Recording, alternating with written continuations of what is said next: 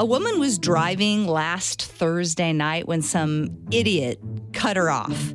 According to her, she came very close to hitting him, and he kept slamming on his brakes like he was trying to make her, rear end him. So she pulled up alongside him and yelled, "Really?" And that's when he pulled a gun, pointed it directly at her through his window, and kind of mouthed that she better not mess with him. Except the way he said it involved a few more words that start with F. Fornicator. Something like that. But what he didn't know was that she happened to be an off-duty police officer, so she kept following him and called it in.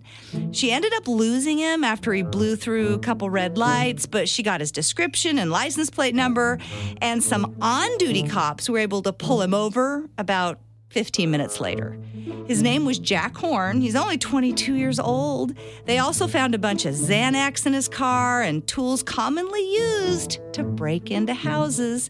He's now facing a bunch of charges, including aggravated assault with a deadly weapon. I don't understand it, but I guess it's a good thing that a lot of criminals just cannot lay low and inconspicuous during their everyday lives, and that's what leads to their downfall.